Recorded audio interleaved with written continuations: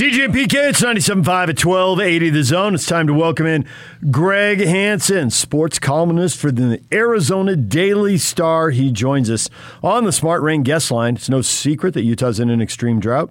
That's why Smart Rain is a solution for any commercial property concerned about water consumption while managing irrigation. Find out more at smartrain.net. Greg, good morning. Hey, what are you guys doing up so early? Getting paid. Well, not as early as you. You're an hour behind us. Yeah. So the great thing about you visiting, you've been on the show many times, is that for the first time in a long time, I don't think PK is going to ask you when Arizona's going to switch basketball coaches. Yeah, they hit a home run in terms of attitude and perception and hard work and everything. They're ready to roll now. This guy, Tommy Lloyd, is a recruiter extraordinaire. And using Arizona's platform, he's got a shot to really take it to the highest level. Yeah, I've been around Tommy many times, and I know people who've been around him, having covered college basketball for a long time, and everybody's excited for him to see what he can do. Obviously, he was Mark Few's right-hand man at a very extremely highly successful program. And so, yeah, it looks like it's a good hire. Well, I thought Sean Miller was a good hire, too, and maybe got away from it a little bit. But yeah, I thought it was a good hire. So I guess the question is everyone just looking ahead to basketball season and they're just going to ignore the football team while it rebuilds, or is there a little bit of interest and energy around the football team, and there'll be a lot of Wildcat fans in Las Vegas for the opener with BYU? Yeah, this Jed Fish guy is kind of like a Seinfeld episode where he does the opposite because what he normally did didn't work, so he did the opposite, and he suddenly was dating beautiful women. Jed Fish is totally the opposite of their last two coaches, Rich Rod and Kevin Sumlin. He is nothing but a bolt of energy and all positivity. And, I mean, they had their final training camp scrimmage Saturday night, and he had a DJ and music and everything like that, and they had 8,000 students showed up, and it was all because Jed Fish doesn't stop trying to recruit people and stir up interest, and they haven't had something like that in U of A football for decades. Obviously they don't have the talent yet, but much, much better than they were the last 3 years. And I mean, I think they're going to be okay. All right. Well, we'll see what happens there. Doing my research on the program, was down at Pac-12 Media Day. We broadcast down there, yeah. So I did a whole bunch of stuff on each of the teams. You know, they got the three quarterbacks. Plummer was there last year, and then Jordan McLeod, a transfer, Gunnar Cruz, a transfer, and I don't know what's going to happen, but it looks like, just looking at stuff, that Cruz is going to be the starter. If that's the case, what do you think of that? You know, he's not going to take you anywhere yet. He was a backup at Washington State as a true freshman last year, but he's almost surely won the training camp competition. And today they're going to announce the starting quarterback, and it's him. And he was almost a four-star recruit out of Phoenix, and Mike Leach took him to Washington State, and he's got an upside, and so that's a future. The kid from South Florida had really good stats at South Florida, but he got here late. He didn't transfer until, I think, July, so he hasn't been able to catch up. And, you know, they've got to play close or beat BYU in the opener to have a shot at winning like 4 or 5 games, I think. And the rest of their team isn't that bad. It's nowhere near as bad as it's been, and they're energized. They have an energy that they haven't had. You know, Kevin Selman just melded in, didn't even know what city he was living in. And Rich Rod was just too old-fashioned, didn't change, and, you know, he went down with the ship. And now suddenly they've got a new commander, and, God, he surrounded himself with a coaching staff. I mean, I've been following the Pac-10 since it started in 1978. Arizona's got a coaching staff that ranks with anybody in those 50 years almost. He hired Pete Carroll's son away from the Seahawks. And for him to come to Arizona, he could have jumped off anywhere in his attempt to become a college head coach. But he believed in Fish, apparently, and he's their offensive coordinator, and he is a personality and Energizer Bunny, and their defensive coordinator hired away from Michigan, Don Brown, and you could do a TV series sitcom on him. He's just nothing but voltage, and it was just a total change. So if you've got a quarterback who is the guy, but you can't win with him yet, how much does he get turned loose in the opener against BYU? What does the game plan look like? What do they do with him? Boy, that's the question. That's a real good question. I'm thinking Arizona's hoping BYU approaches it the same way with their new quarterback. Arizona's got a useful offensive line. That's probably the strongest area of their team. So, they're playing under center a lot. They're not a shotgun passing circus. They think they can overpower you sometimes. And I think that's what they'll do. They have 2 capable running backs, and they have about 5. Everybody else has 5 good receivers too, but Arizona has 4 or 5 good ones. So I think they'll be tough. I think they'll hang with BYU all the way. Interesting. I know that speaking to the offensive coaches at BYU, that you already brought this up with Brown coming over, and one of their guys was telling me that they viewed Don Brown as one of the best defensive coordinators in college football for a real long time, and they believe that from the BYU perspective, if they're not ready to go, they're going to have some trouble because they just believe in Brown that much. Defensively, a lot of guys that for the Cats, they had I think they had like 16 guys transfer out, 9 guys transfer in, so you got a lot of new bodies. Mm-hmm. But defensively, how good do you think they can be? They've got size now on the defensive line, which they haven't had for almost 10 years. Their linebacking crew they were like first team all MAC conference at like Bowling Green, Western Michigan, and Ball State. So that's an improvement on what they have. They've got 2 really good cornerbacks, probably who could play for almost anybody in the league. And at Don Brown, when he has a press session, a Q&A session, it's like he makes you want to suit up and go out there and play. He's just something a mid-level school like Arizona needs to have. A guy who can make a difference with his energy until he can recruit better.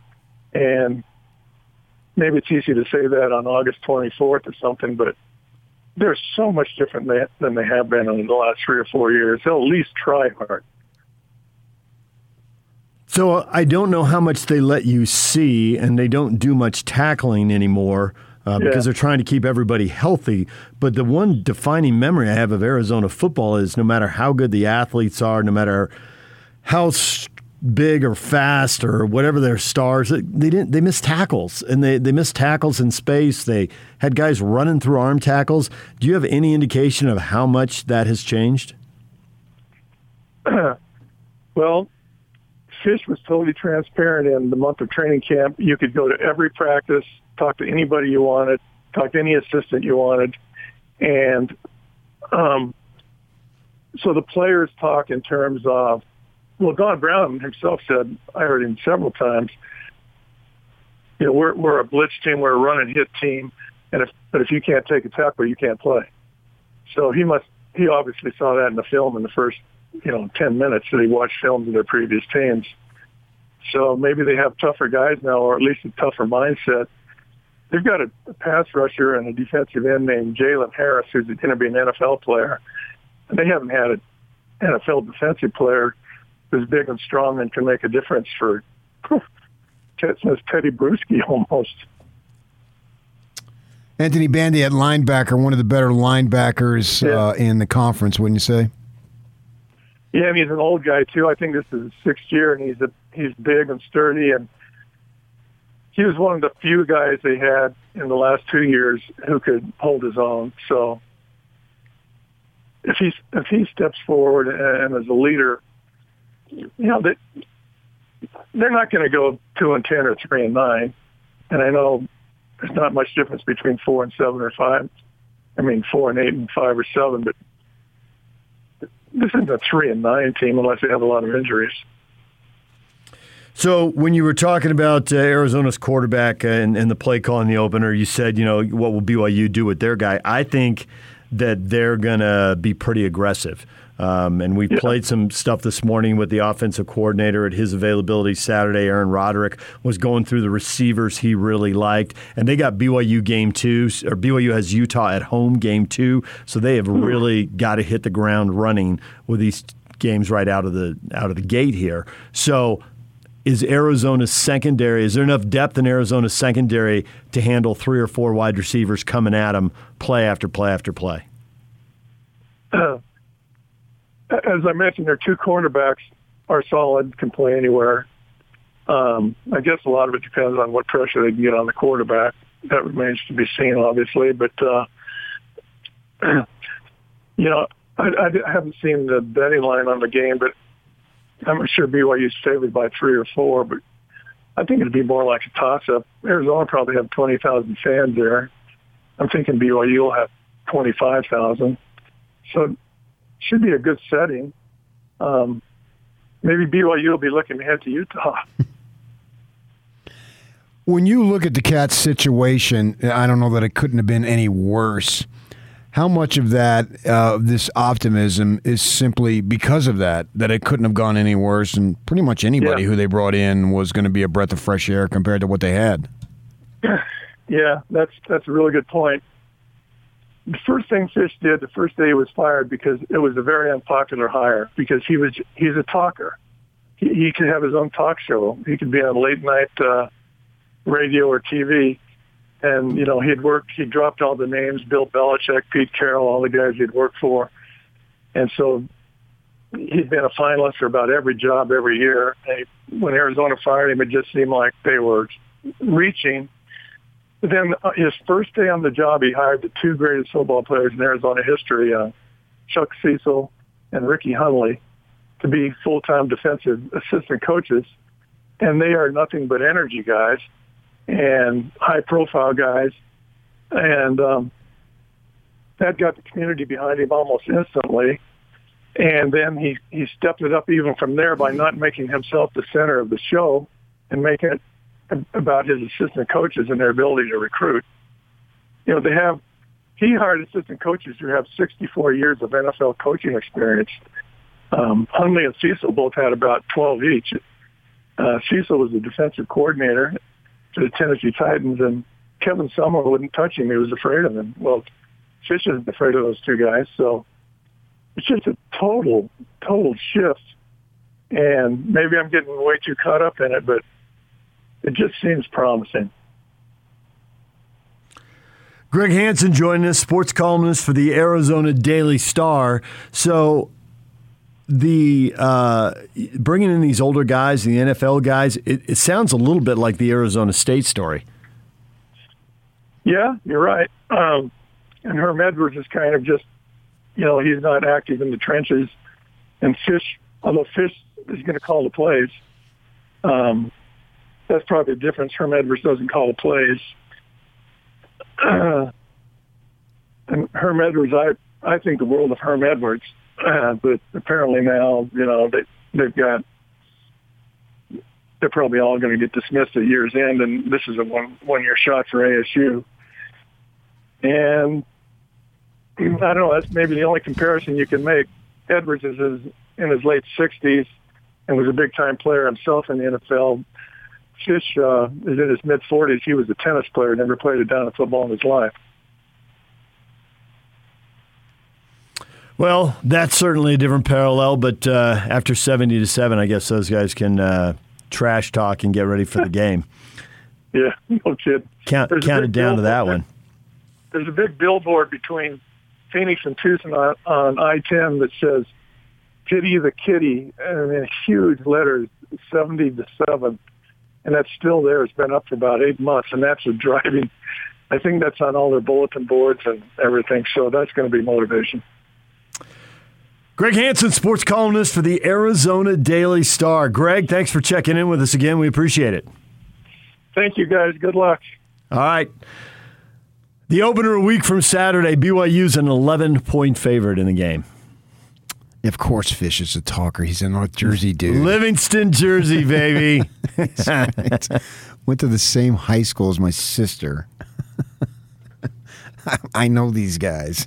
I'm one of them. We can talk. It's what we do. So can he pull in enough transfers right away, or is it the rebuild that everybody thinks it is? Or does everyone think that because they're not looking that close at it because it's not that sexy a story, and quietly behind the scenes with different rules than existed a decade ago, even 5 years ago, everything's changed? I think Arizona can have its day, and you got to give the man time. I mean, it's I don't care who you are. He inherited just a program that has literally been in its worst stage ever. I mean, that's saying something, right? It's like when Bronco took it over. Now, I'm not as close to the situation of Arizona as I was with the U of A. I mean, with BYU. There was talent. BYU had talent. They weren't as bad as their record indicated. They needed somebody to pull it all together. Bronco did that magnificently and went from 6-6 to winning double-digit games the next 4 years in a row. One of the greatest coaching jobs ever.